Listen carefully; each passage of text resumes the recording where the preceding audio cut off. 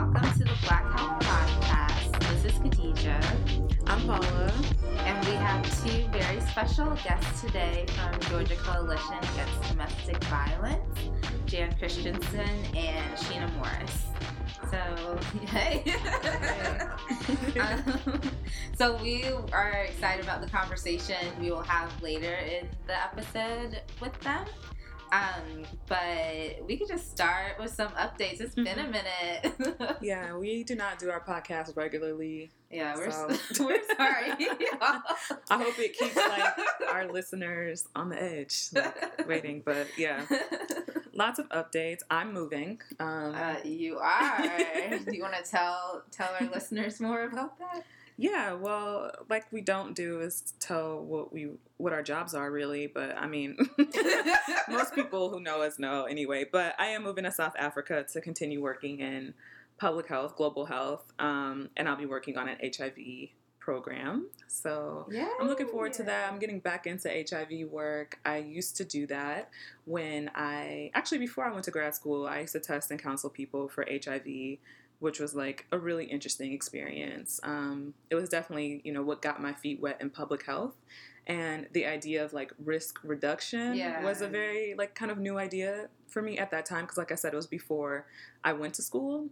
And so we were trained to negotiate with people in the counseling process. So if someone is I don't use condoms and I'm not going to use condoms, then you just accept that and you're okay. So you stop saying to them, you should use condoms because they've already told you that they don't do that. So you say, okay, if you're not going to use condoms, then what about having less partners? Mm-hmm. Because it's just one less partner is slightly reducing your risk of getting the virus or spreading it. So things like that. So that was a very kind of public healthy idea of just risk reduction and stuff. And so I was oh, that's a really interesting, and it seems very helpful because you're responding to the actual needs. Yeah. So that was fun. And then I also worked on HIV when I first graduated. During school, my practicum was about HIV, and then I worked for that same organization for a year when I graduated. And then my most recent job after that was, it was not disease topic based. It was public health management in a global context. So now I'm going back. Yay. But I'm actually doing management of an HIV program. So it's kind of bringing a lot of things together. But yeah, and it'll be a new location. Yeah. You have to come visit me, Khadijah. I know you like South Africa. I do. South Africa it's so interesting. It's a little dystopic and a little it's such a interesting reflection back on the culture in the US and the race relations. Yeah, I know. But yeah, I mean, there are people a little bit our age, a little bit older that went through apartheid. Right. And so you feel that. You really feel that when you're there. And so it's so interesting because it would be if we, people our age lived through the civil rights movement, the 50s and 60s. So it's interesting. But I love it. It's so... it's very, the different cities are very different, too. Really? So, okay. Joburg, it's very Johannesburg's very an urban center. It feels a lot like DC, Miami, and LA. Cool. In parts of it, it's really cool. And then Cape Town is right on the what's it called, the hill, not the Horn. The Horn, or the Horn is East Africa, right? But just the very bottom. Oh, okay. The continent, and it's gorgeous. Yeah. And then they have. You should definitely take part in a safari there. They have world-renowned safari parks there. Yeah, you can definitely see the Big Five. Yeah. Well, congratulations. Thank you. That's exciting. Very excited. Yeah. I'm trying to think of anything exciting. I'm not sure if I could top that. But I am exploring what it may look like to go back to school. So I guess I knew that. Yeah. You did take the journey. I took the GRE a couple months ago. And so I feel like because I gave $200 to ETS and $500 to a continued education course on GRE prep, I paid my way into the process. I kind of have to. You're in it now. Kind of in it now. Yeah. So we'll see how that goes. I really have just been like thinking a lot more, especially like as we do this work with Black Health, what like the needs are in our field and like how just to better inform and integrate and practice like what it means to like be, or not even what it means to be, but like how to make public health and like the health sciences more like critically aware and then engaged in like actually addressing inequities. Right. And so I've just been like through Black Health and then through our little day job, just like learning more about like what like the needs are and just thinking through like what, just like how we can be better as a field. And then the more, it's like I'm just learning more and more about like the history, like the past and like current, like ways in which racism has like been operationalized through the health field, through the sciences, through like it's so rooted. Like our field is such a big player in why, like just perpetuating inequities. And so I think we really need to critically confront like the fact that like our field has literally like falsely used like genes and like how like Black people's like physiology and anatomy is literally like worse and less human than white people. And like from that, it's just like these different pathways that our field has really like progressed inequities. It's like participate in the dehumanization. Exactly, which make people feel better or okay about oppressing us, basically. Right. Like, and so I just think like the more I do work in this health equity space, it's like we're never going to be able to truly address inequities if we're not serious and like understing how our role in worsening them, and then how we can undo that. So so we'll see. I'll keep y'all updated about this journey. So do you want to start with any updates? So a couple weeks ago, we had an event in Atlanta around Black reproductive justice. That was part of our Black Health Ask the Doctor series. We have like so many series happening right now, but it went really well. I hate that I missed it. Oh yeah, you weren't there. In Nigeria. Paula is our world traveler and was across the globe at the time. It's rough. But no, it went really well. We had some awesome experts in the room that were doing work in Black reproductive health and Black reproductive justice. So we just talked about the ways that so we use one of the liberating structures techniques. So if y'all panarchy? Yeah, panarchy. So we've been like testing out these liberating structure techniques, which are basically like when you have an event, when you're in a microstructure, like a meeting, a workshop, just any type of like small group setting or smaller group setting, ways to bring out like everyone's ideas and get like just be as like participatory as possible, while still like being productive. And so that's like what Liberating Structures is rooted in. And there's like 30 something different like facilitation techniques. Gina, I think we used one of them at the domestic violence event too.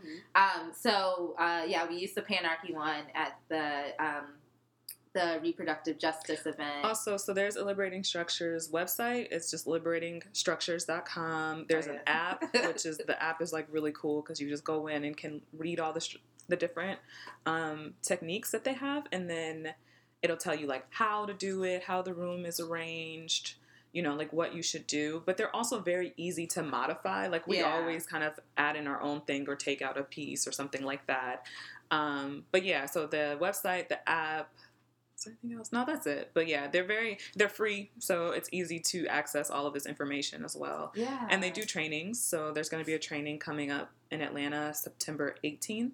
Huh. I think, yeah. Yeah, I'm going to that. Yeah, because he's just going. Y'all should go. Yeah. Can you send us that info? Yeah, we will. Sure. So we use the Panarchy technique, and how we did that one was we had a whiteboard, and then we had like one quadrant that said like individual, one that said interpersonal, one that said institutional, like organizational, and then one that said societal. So these are basically for public health folks, the socio-ecological model. And so we handed out stickies to attendees and asked them to write down like one per sticky, what are some of the barriers and facilitators that cause like Black reproductive health inequities at each of these levels. And so just like write one down. So like if on the let's say on the societal level, it's like not having access to like healthy, like you living in a food desert. And so they like wrote them down stickies and then got up and put them on the board, and then we talked through it. And I was really impressed because, again, like the socio-ecological model is a very like public health, like academic concept. It's not hard to grasp, but it is like academic, and like the room, like they got it. Oh, and they came up with like really like powerful like examples. So it was cool. Yeah, we'll have to do that again. That sounds really interesting. Yeah. But no, the event went really well.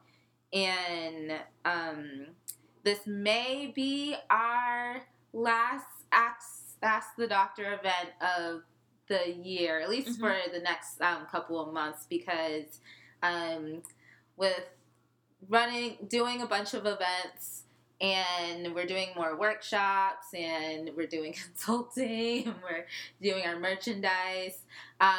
It's hard to balance all of that and still build like our internal capacity and be able to record more podcasts and stuff. So we're focusing the next like few months just like a little more internally to continue to grow. I think we're just all like learning like what it means, all the like just what it means to have like a social entrepreneurship organization and all the needs and work that goes into that. So we're going to focus a little bit more time just over the next couple of months on our own, the Black health as a business and just internal operations, all that stuff. But want to update our website, just stay tuned on our website, listserv, social media, because we'll definitely post when we have our next event. Because they've been great. We've had an event like almost every single month, like alternating between our two series. The two series we have. So we definitely learned a lot. We've covered a lot of different topics. So we so far we've had the reproductive justice event. We had a mental health and entrepreneurship event. We had the one on intimate partner violence. We had one on Alzheimer's, HIV, sickle cell, diabetes, heart disease. That may be That might be it, but yeah, so we covered. Been busy. Yeah. Oh, mental health and entrepreneurship. Yeah. So we covered a lot of health conditions, but yeah. Again, stay tuned, and if you all have any ideas for a topic that you think would be impactful for us to cover, you know how to hit us up. Engage@blackhealth.com or just DM us. That's what a lot of people do. Okay, so let's get into today's topic. So we covered domestic violence in the Black community a little bit in a past episode, but it's such a deep and complex topic that we wanted to dedicate an entire episode to this issue. And this also is a follow-up to the intimate partner violence in the Black community event we had earlier this year. So I do want to start this conversation with a trigger warning. This is a very heavy topic, and so for any listeners, if you need to pause or not listen to this episode, we won't be offended. We wouldn't really know, but we take care of it. Right, yeah. And it's a heavy topic, and it's also very personal. A lot of people experience this, or are close to it. So Yeah. So before we get into the conversation with our special guest, I did want to highlight some of the statistics and what the inequity is and looks like around domestic violence in the Black community.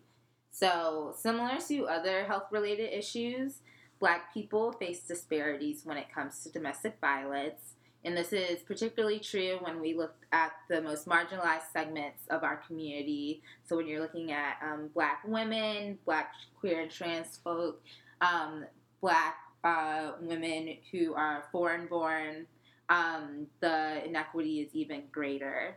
So some of the statistics I was able to pull up that highlight the inequities include that Black non-Hispanic women and multiracial non-Hispanic women are significantly more likely to have experienced rape, physical violence, or stalking by an intimate partner in their lifetime compared to white non-Hispanic women. Women who are foreign-born are more likely to experience intimate partner violence than those born in the U.S. Individuals who self-identify as lesbian, gay, and bisexual have an equal or higher prevalence of experiencing interpartner violence, sexual violence, and stalking as compared to self-identified heterosexual individuals. And bisexual women are particularly disproportionately impacted. Let's see. 47% of transgender people are sexually assaulted at some point in their lifetime. And within the trans community, people of color have higher rates of being sexually assaulted. So, for example, for Indigenous folks, 65% of people who are Indigenous in the States have been sexually assaulted or will be in their lifetime. So these are very scary numbers, and this is an issue. This is something that as people do work in the space of ending domestic violence, it's so critical that we look at and address these particular inequities that marginalized folks, Black people are experiencing, Black women are experiencing in this space. So, given that, we have two wonderful women here today that are really spearheading this movement to end domestic violence and really going at it from an anti-racism lens and focusing on the margins. So Jan Christensen is the executive director, and Sheena Morris is the director of policy and community engagement at Georgia Coalition Against Domestic Violence. Georgia's leading representative of domestic violence agencies, advocates, allied individuals, and survivors throughout the state.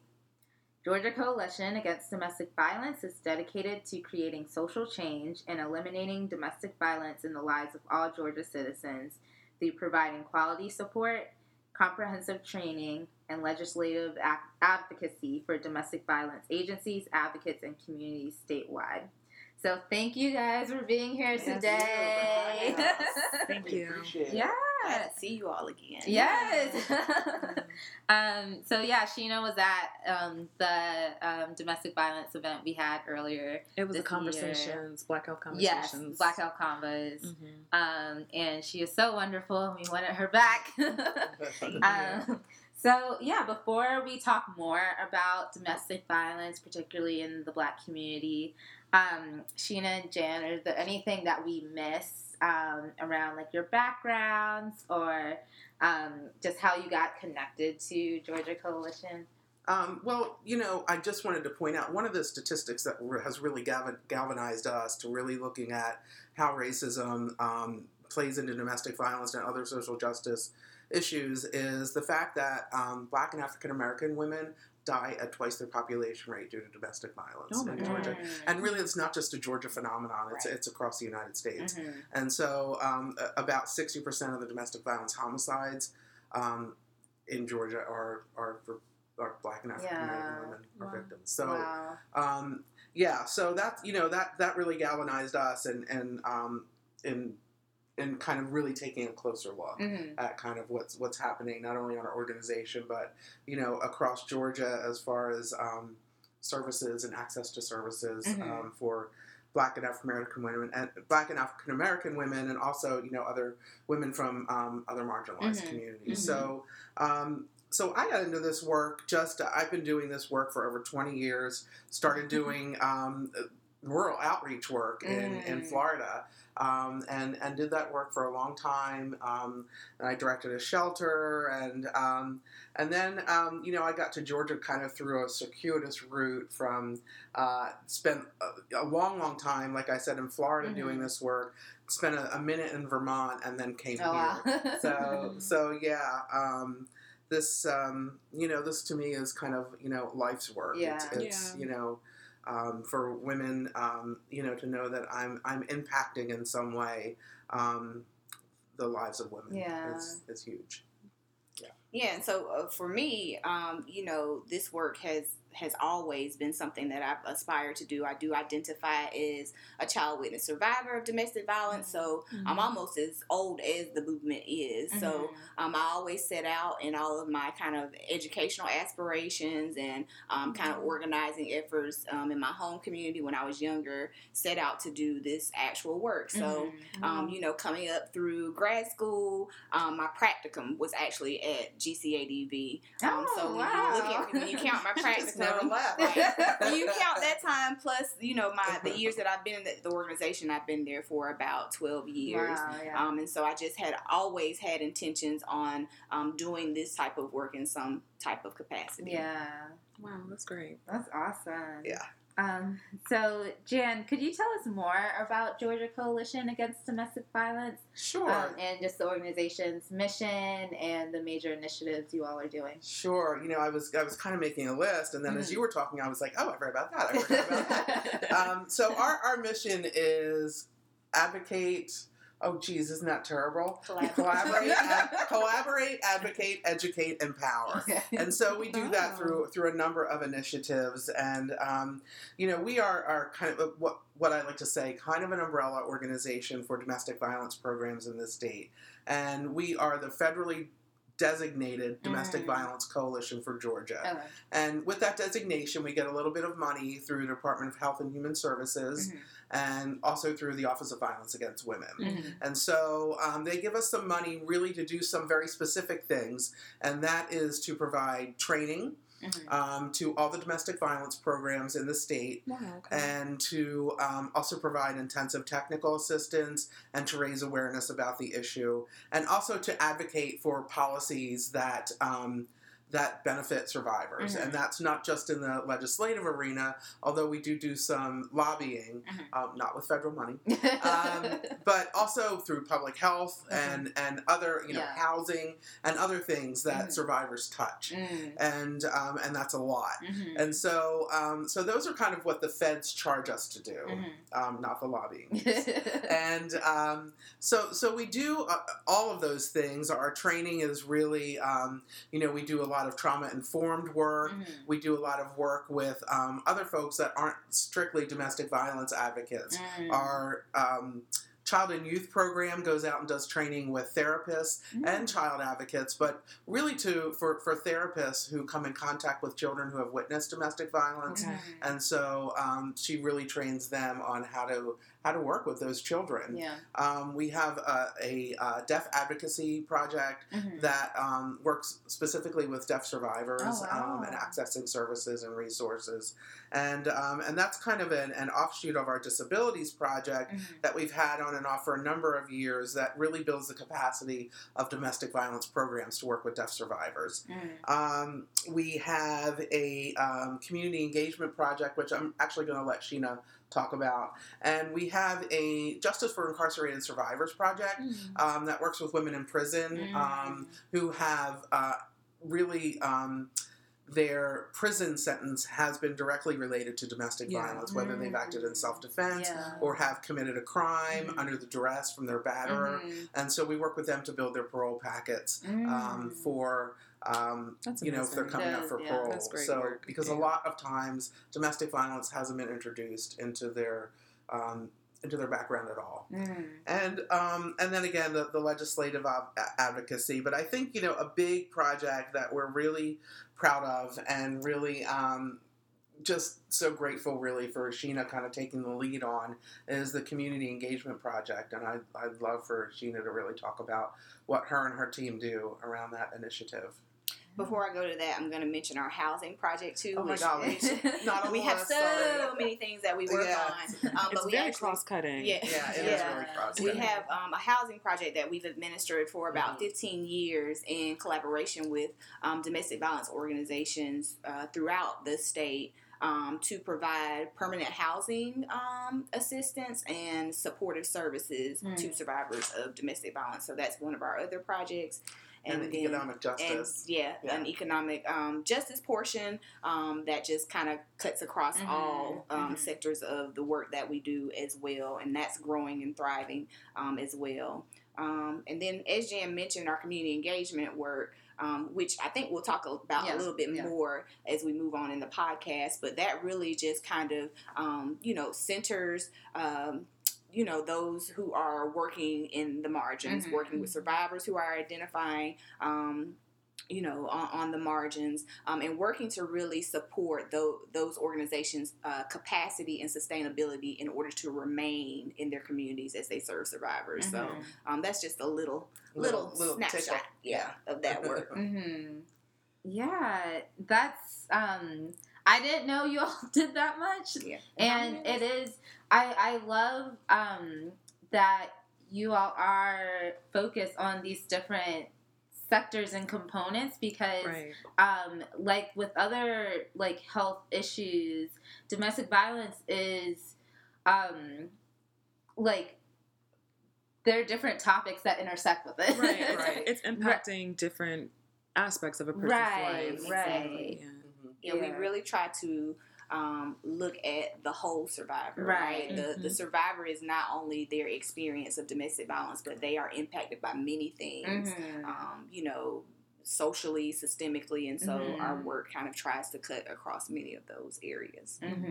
It reminds me of when we had Black Mamas Matter Alliance, a representative, on our podcast, just I think the last episode.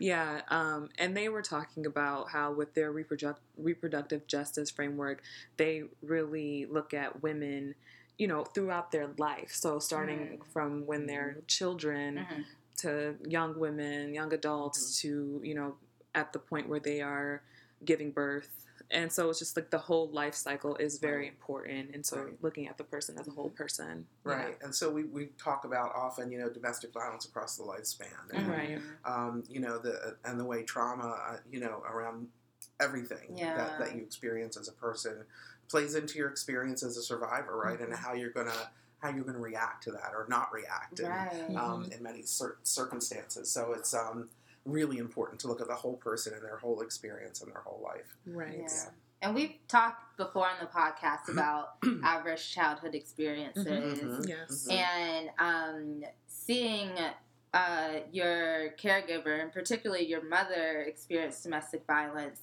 is on the initial list of adverse childhood experiences. And it very much can affect, like you're saying, how you would act or react later in life. And then it has a direct impact on, like, your health or mental health or physical health. Yeah. I've always thought that was very interesting, the way domestic violence is like a risk factor for a lot of health outcomes. So I first heard of this presented in the context of HIV. I can't remember her name, but it was a panel at Rollins, and the woman on the panel was talking about her research was in how women who are survivors or experiencing domestic violence are at higher rate for getting HIV. And it's just like, oh, I wouldn't even necessarily, before hearing that, I mean, it makes sense, but I wouldn't have necessarily thought about that connection. But yeah, it's like you're a vulnerable person, and so it makes you vulnerable in a lot of other places. Yeah, absolutely. Yeah. So, Sheena, Georgia Coalition Against Domestic Violence has an extensive racial justice portfolio. So could you speak more about how that came to be and what type of work Georgia Coalition is engaged in this space? So GCADV has like a very rich history around addressing racism and oppression, both internally and externally in this movement. Many years ago, before I was even thought about the organization in its kind of multiple capacities that it's existed in, has worked to, bring issues around racism and oppression and the intersections of domestic violence forth through its Women of Color Task Force when it had one, through its early organizing days, and there have been splits of the organization, just, various different things that have kind of impacted the ability of the organization in doing that work. So by the time I came to the organization in 2008, I think it was, the organization was still, trying to grapple with some of the issues around racism and oppression and its impact on survivors. But it was always very much doing external facing work and not necessarily looking in-house, right? At how that was showing up, how it was impacting the way the work was being done, so on and so forth. So during my time there, after trying to reestablish a Women of Color caucus, trying to do many things, and ultimately becoming the only person of color on our staff at one point. It actually provided, along with the information around the rate at which Black women were dying in the state, it actually presented the opportunity to finally do some internal facing work and really look at our own house and try to get it in order. Because our organization had a very long-standing history of women of color not remaining at the organization for citing racism as a reason why they were leaving the organization. And of course, you would see the results of how this would translate to then the external work of working with survivors, training that would occur, so on and so forth. So we actually began doing what is called undoing racism work internally in our organization, and really the white women on staff really doing their own work around racism, around privilege, and kind of just doing all that internal work that needed to happen. It's a very long history. We've worked on a number of things, such as changing our policies and our practices around certain things. So that's just kind of like a very quick little bit of some of our organization's history around our racial justice work that we've been doing. And you can find out more information about the total history of that work on our website, gcadb.org. But all of that has led to us doing the community engagement work, because over the course of years that I was in community and meeting community members who had established community-based organizations, I was always finding that I would encounter survivors of color, Black women in particular, who were launching these organizations, but they weren't necessarily a part of our conversation. And they were often very much one person led, doing all things, wearing all of the hats of the organizations. And over the time of being in contact with people, I would find that these organizations would fizzle out and they would go away. And I knew they were making an impact in their community because they had like survivors that they were working with, and they were giving people out, you know, resources and assistance out of their own pockets. So I knew the work that they were doing was important, but they didn't have a system of support to ensure that they were building their capacity and that they were sustainable. So that led us to doing the community engagement project, which really focuses on providing those small community-based organizations that are very much one person led, with strategic planning, with training, with various different resources, just elevating their leadership overall. And then there's also a component of that project that is a training component. So it's taking the information that was gleaned from like the conversations that you all had, and taking that information that we've heard from community members and turning it into training content to train mainstream domestic violence advocates on how to better work with and serve Black and African American survivors. And so overall, over our years, that work has, you know, just really grown into what you see now, like how we are engaging differently with various different organizations, such as Black Health, and then some of the training and services that are happening for survivors throughout the state. So you said like 5 things. Right. That's so interesting, and I want to talk more about all of those things. But I'll just start with my first one. Yeah, but I wanted to know more just about the link between racism and domestic violence. If you could just explain what's going on there.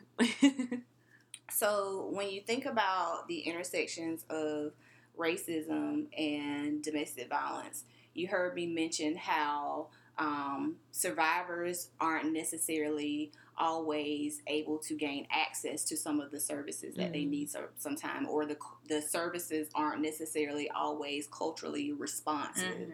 So I think about the economic justice work that we are doing right now, and how traditionally when you look at the domestic violence movement, in working with survivors, it's very common to encourage them to go and get like a 9-to-5 job, right?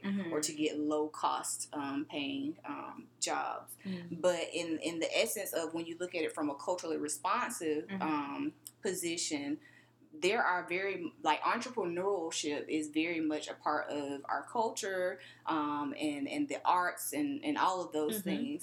And so that's not something necessarily that has been given consideration historically in this movement. And so we're trying to shift and change the dialogue around how, you know, holding and valuing entrepreneurial skills is just as much valuable and important to working with a survivor, as encouraging them to go and get some type of other, you know, more traditional work, right? So it could be like holding space for you braid hair. Right. Let's do something with that. Like, exactly. These things that a lot of us do already, kind of.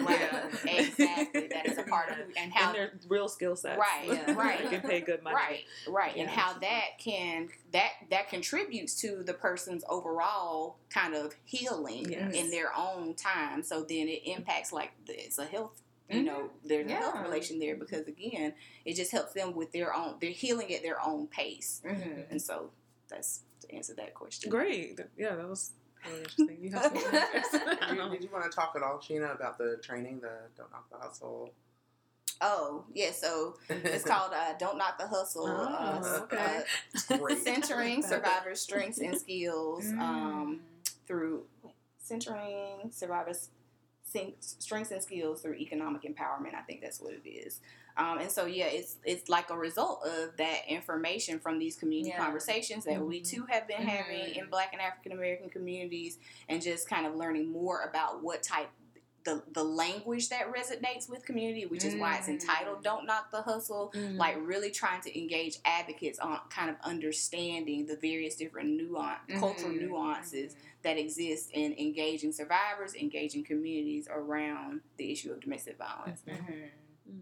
Yeah, and no, language is so powerful, and it's interesting at the domestic violence event that Black Health had, that Sheena was one of our subject matter experts at.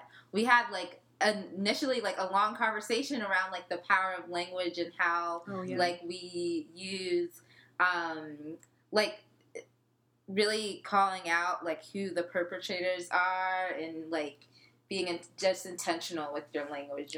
Yeah, the conversation was that the statistics often show, this is one thread of the conversation that I remember, but statistics will say X% of women are victims of domestic violence, and I think it was, I forgot who said this, but they were saying like, it doesn't say who is perpetrating the violence, not, a comparable percentage of men are perpetrators of domestic violence. Like, you don't really get that other side of it. And so it's leaving half of the picture out. Yeah, I also think about when you talk about like the health disparity. So, in experiencing racism and oppression as a person of color, that's a in general, right? That's an added layer then onto a survivor's experience of domestic violence that they're trying to navigate. And so it's just these added stressors that ultimately impact the health outcomes of folks. Yes. Yeah. And I'm also, Jan, you had mentioned that Georgia Coalition is doing work around the incarcerated domestic violence survivors. Yes. And I'm thinking about how that directly relates to racism, too, because I'm sure I don't know the statistics, but I don't need to know the statistics to know you don't need that to know. the incarcerated domestic violence women are probably mostly Black women and brown women. Absolutely. Absolutely. I would say of the women that we work with, probably 90% or more in the prisons are the women that we're working for are Black and African American. Yep. Yeah. Easy. Easy. Yeah. So that like criminalization of being a violent survivor. Racism definitely. And I'm really surprised in doing this work, and it just has really just taken me aback at the number of Black and African American women who are in prison because they didn't protect their children. They didn't commit the crime, but their partner perhaps hurt or killed the child, and they were in prison for in some way being related to that or helped in the commission of the crime, and they didn't. Yeah. And I just had the last 2 or 3 women that I've spoken with, I'm like, how are you even in prison? Like, how did you get a life sentence for this? Oh my God. Yeah, it's incredible. Yeah. So I just am. The racism that is at play, in the criminal justice system is just. I can't even say how incredibly sad and angry it makes me, but then it also makes me just want to just hurry up, get them all out, right? Get all these women out of prison, and we're just working with women who are up for parole. I mean, so that we can help them identify domestic violence as part of the history of why they're in prison. Yes. And, so we're just like talking the tip of the iceberg, it's, it's, I know, I went to some conversation around like childhood trauma, and I learned something. So it was like a conversation. It was mostly like Black women that were working in like the child services space. And they were talking about how when it comes to childhood trauma, and you bucket it by like abuse and neglect. So abuse is like the like physical, emotional, like kind of more active, and then neglect is like the absence of the absence right. of right. And they really highlighted to me how oftentimes Black children face more like neglect, and how just like the links between like when you go more upstream, like the like poverty and like not having access or social supports or just like support for like the Black mother. Oftentimes it's like the Black mother isn't actively harming their child. It's literally they're in a situation because of they're like, being pulled in so many directions. Right. Yeah, just trying to survive. Right, exactly. Yeah. It's like they're in survival mode. So it's when like the child like experiences neglect or even abuse, often it's like not. It's not the woman's fault. Right. Yeah. Oftentimes, I found that the woman is the breadwinner. She's out working, maybe sometimes 2 or 3 jobs, and just trying to put food on the table, and her partner is at home with the kids, and really not paying attention.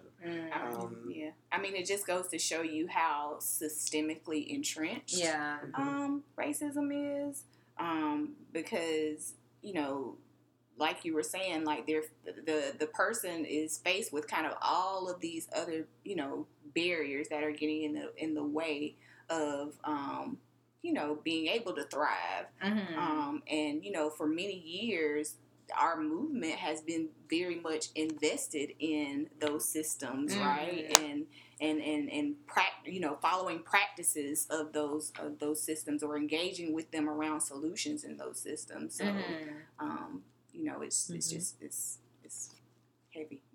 And I think it's not only racism we're seeing here, right? It's this intersection of racism and sexism, particularly for Black women.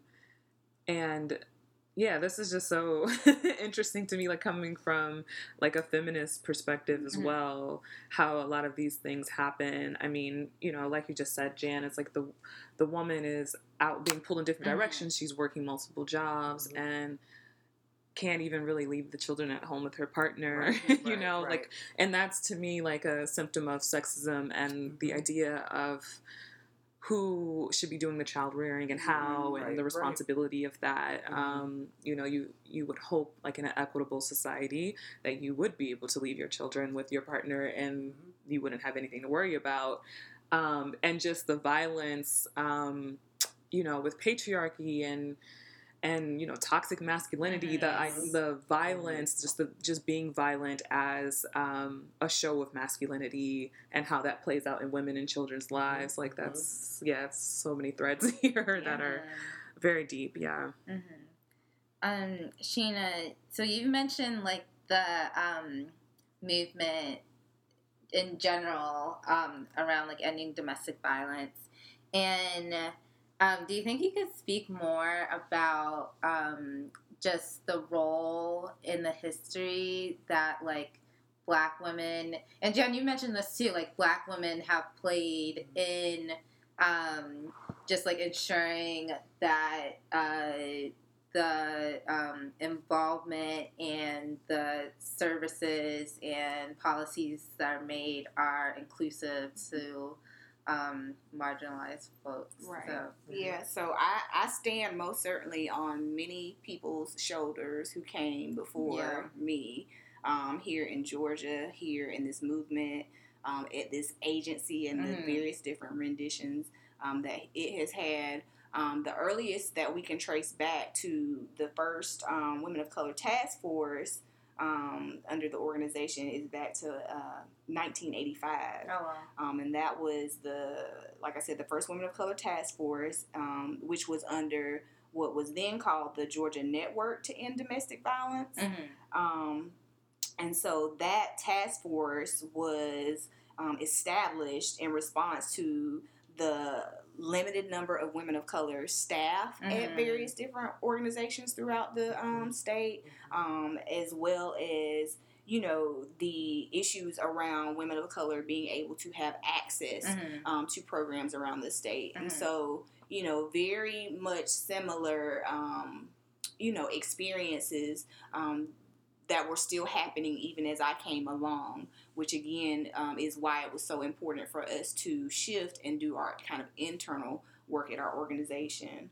And, you know, the folks who were part of those initial efforts, they contributed very much so to the national efforts that were happening as well. So, you know, as far back as 1987, they were leaders in the first Southeast Regional Women of Color Caucus. So, like women of color here in Georgia, Black women have a very rich historical contribution to the overall work that has been done to address, you know, the needs and issues of women of color as it relates to domestic violence here in Georgia.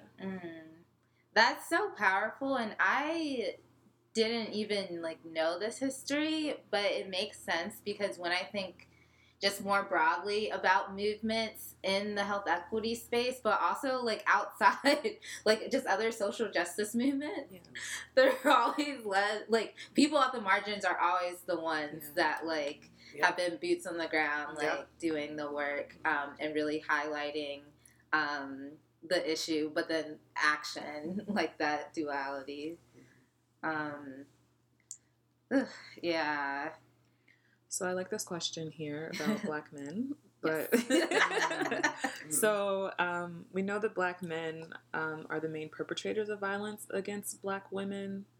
And can you all speak more about that and just like why that is? I mean, I think one aspect of why it is that we are like intra-community, you know, we partner within our community, I think almost at higher rates than maybe other ethnic groups. But yeah, Black women are usually partnered with a Black man. So if they're experiencing intimate partner violence, it would most likely be from a Black man. But also just what can Black men do to break that cycle? Like what kind of conversations do we need to be having? And does your organization do any support for men? And if you do or not, or like just what kind of support do men need? So I think that, you know, conversations really need to happen around really kind of deconstructing or, you know, dissecting what masculinity is.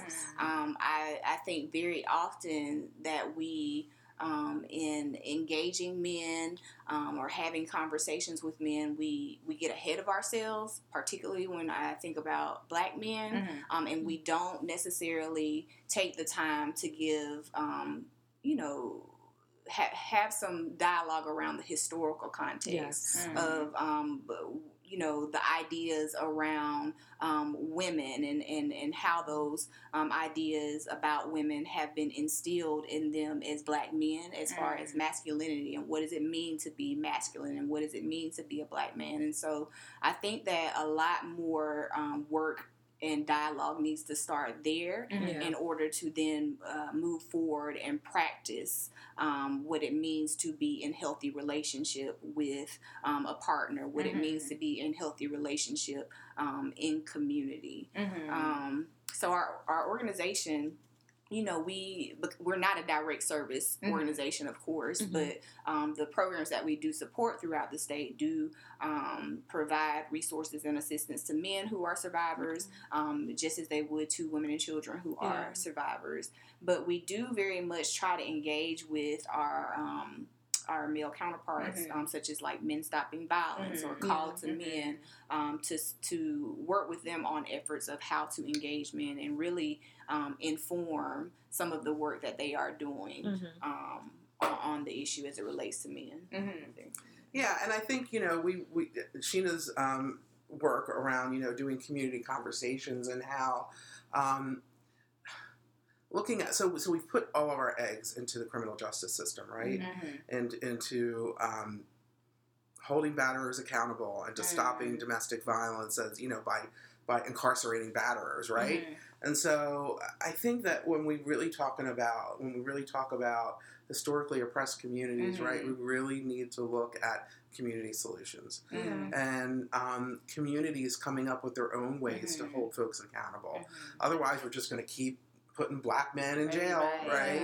And we're going to leave black women fending for themselves. And, and so, if there's a way that we can have communities hold folks accountable for their actions and, have the batterer be able to stay in the community and continue to earn a living and be able to provide for their family. And, if there's a way that community, we see this often in immigrant communities that, they have ways that the community holds the perpetrator accountable, whether it's violence or theft or other things, right? And so really kind of looking at those solutions and, because having your community hold you accountable is sometimes a lot. Yeah. You feel that. You feel that. Yeah, you feel being in prison, obviously, for sure. Yeah. But having your community say, hey, that's not okay. And we need, we want to help you make it better. Yeah. So, whatever that might look like, I think to me is a way to really help address the problem. We've got to move away from the criminal justice system being the only tool in our toolbox, right? Yes. And I'm not saying the criminal justice system needs to go away, but I'm saying we have been in bed with them. This movement has been so in bed with the criminal justice system for so long.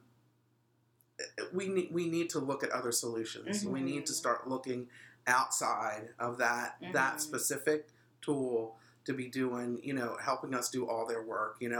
I'm always surprised when I hear people say, well, we need stronger laws that will hold batterers accountable. And I'm like, how many more people can we put in jail? Right. I mean, how many more black and brown people are going to end up in jail?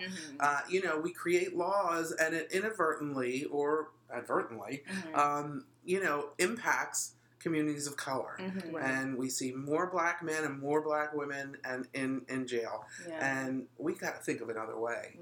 And I don't know what that specific way is, and perhaps it's different for every single community. And when I say community, I'm talking like community, like small communities.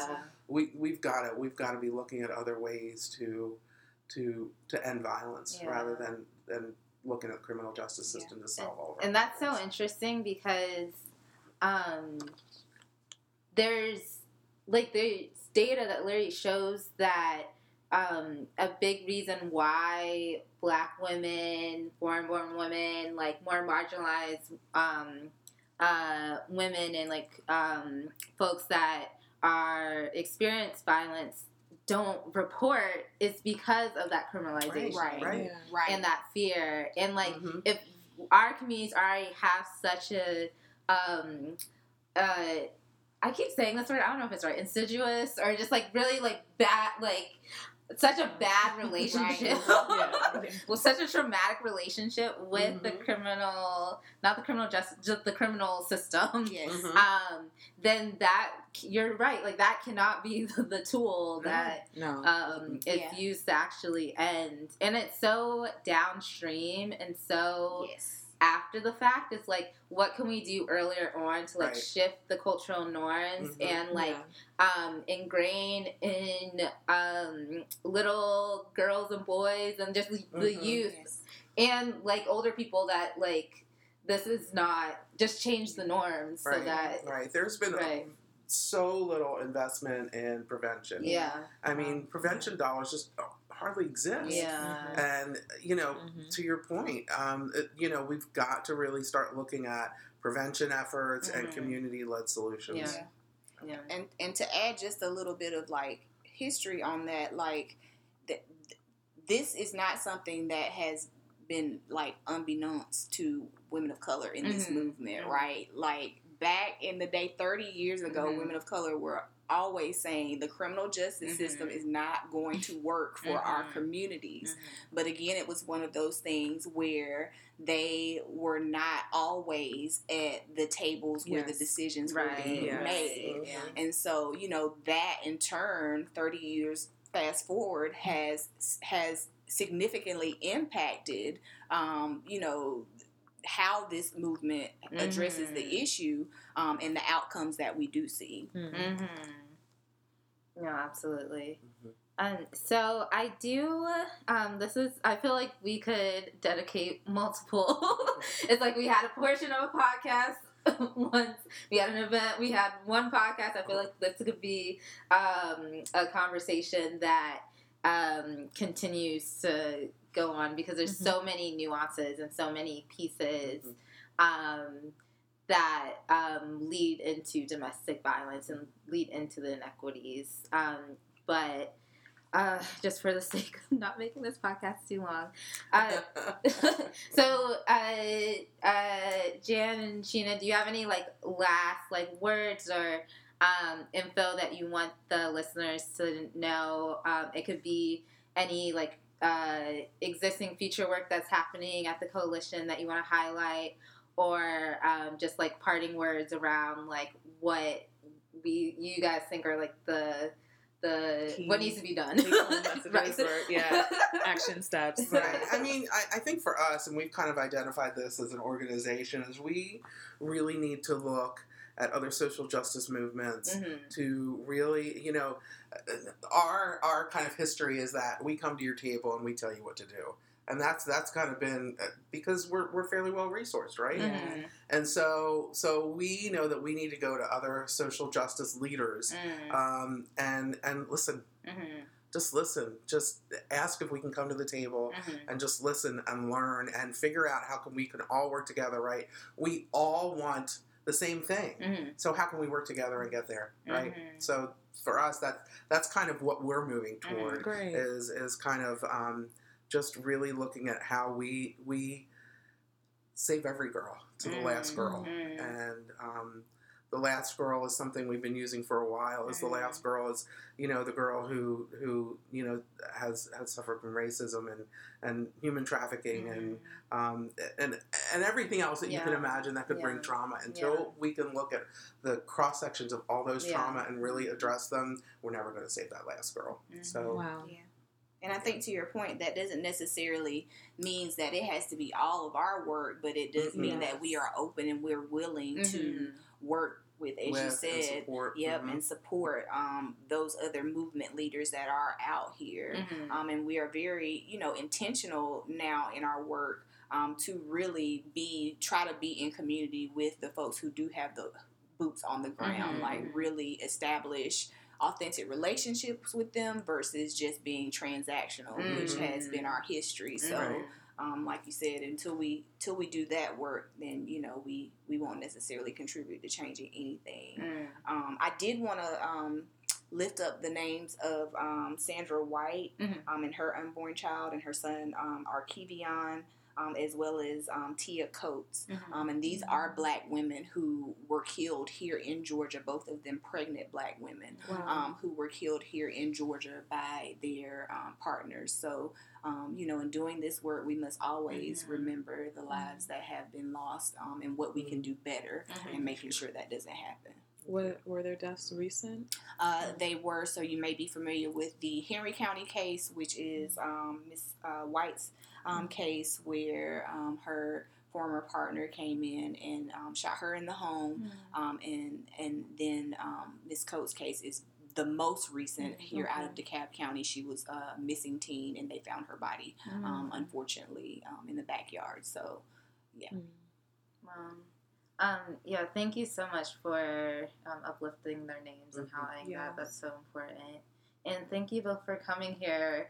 I feel like every time we have guests, I learn so much. And I hope our listeners are learning. Thinking about this all day. Right, I know. Do some this research. Is a lot. So how can people stay in touch with you all and engage? Do you have a website or? Sure. So GCADV.org. Eventbrite is our website, and all of our contact information is on there for everybody on staff. So you can reach any of us through the website. Mm-hmm. You can also direct message our communications person through the website if there are any survivors who are listening. You can message through the website, and we'll get you some advocacy help. There's also the statewide hotline, which is 1-800-44-HAVEN. 33-HAVEN. 33-HAVEN. So I do that every time. 1-800-33-HAVEN. And and then of course there's a national hotline. Our local hotline is supposed to direct you via your phone number to your local domestic violence program. You can stay in touch with us like that. And you can find us on all social media platforms. So Twitter, Facebook, Instagram, at GCADV. You can find us that way. And did you want to mention that we have a 40th birthday party coming up? Yeah, so GCADV turns 40 this year, and we are having a 40th birthday party on October 10th at Nelson Mullins. Tickets are $40, $1 for every year. And we're going to have some great entertainment there. Diane Durrett is going to be entertaining. $40 gets you the entertainment, some beer and wine, some noshes, and a beautiful view overlooking the skyline of Atlanta from Nelson Mullins rooftop. Yeah, so it's 5:30. I believe we settled on 5:30. Some people say it started at 5. Some people say it started at 6. So 5:30, I believe, is where we landed.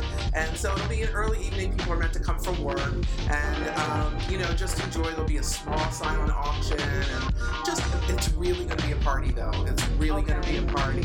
So you can look on our website on how to get tickets. They're on Eventbrite, but our website, you click a button, I'm sure, and it will take you there. And this is my technology talk. Go to our website, click a button. We'll make sure to include all of this information in our show notes so that our listeners can access engage with you all. Yeah, Thank you so much. Thank you. Conversation. So, listeners, please comment and subscribe. We love your feedback. We really want to continue to improve on this work. So, thank you.